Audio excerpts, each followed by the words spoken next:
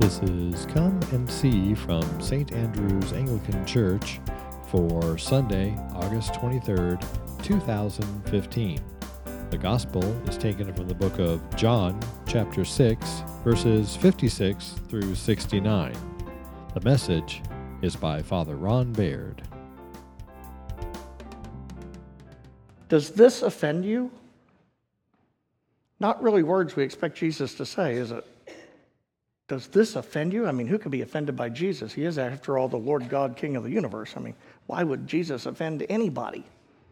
Well, to understand what's going on in the context of the gospel, you have to go back to the beginning. We've been in this discourse on I am the bread of life for so long, you've probably forgotten what happened at the beginning.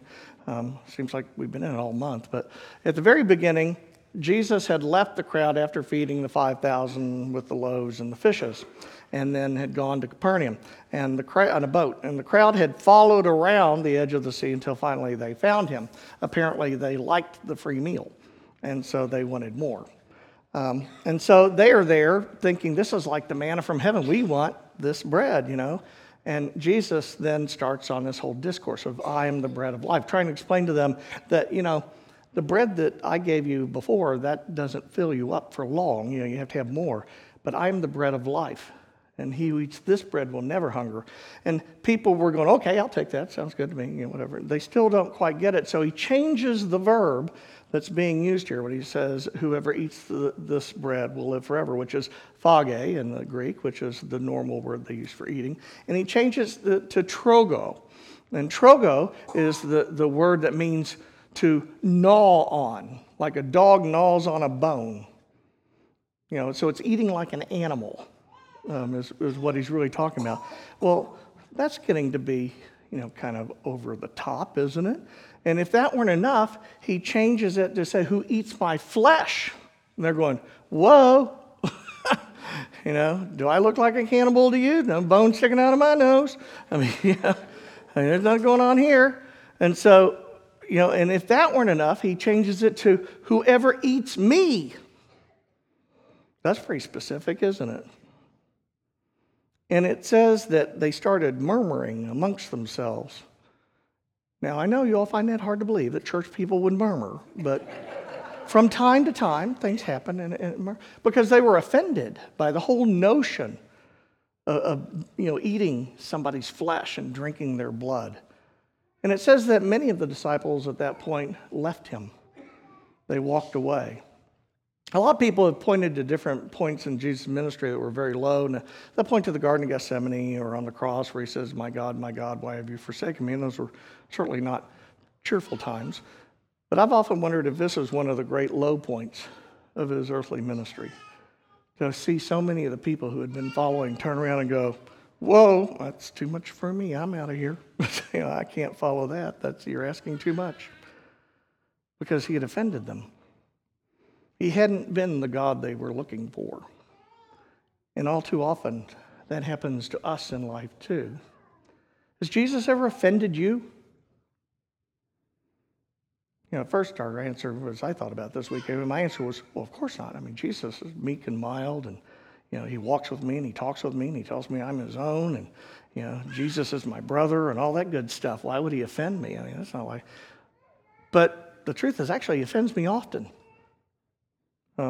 Because, as Isaiah put it, my ways are not your ways, says the Lord. And the stuff that he calls us to do or asks of us in the world's view don't always make a lot of sense.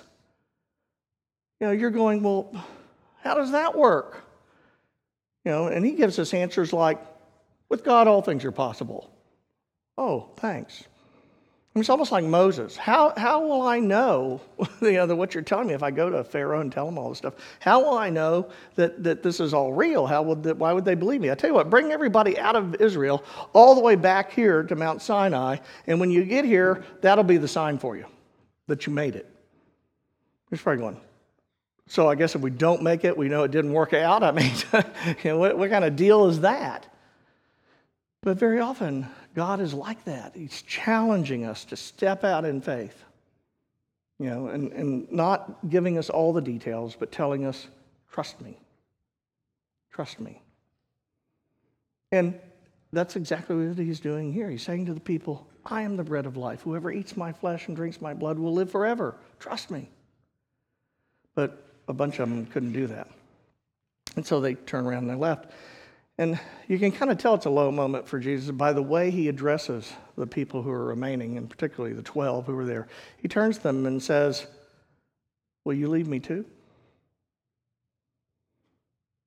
You know, isn't that an interesting way of putting it? So you leaving too? You know, everybody else took off. You going to do it? And Peter, in his usual bumbling way, I really doubt if Peter thought this through because he never thinks things through at the time. He just says them, and then later on he figures out what that meant. But he just says, well, where would we go? You have the words of eternal life. Where would we go? And isn't that the truth? Where would he go? Once you have tasted the life, the very life force of God within you, and you've seen the vividness of the world that God has truly created, not the one that we want it to be, but the one that it really is, then where would you go? And if he is life itself, and you walk away from it, what do you walk away to? But death. So where would we go?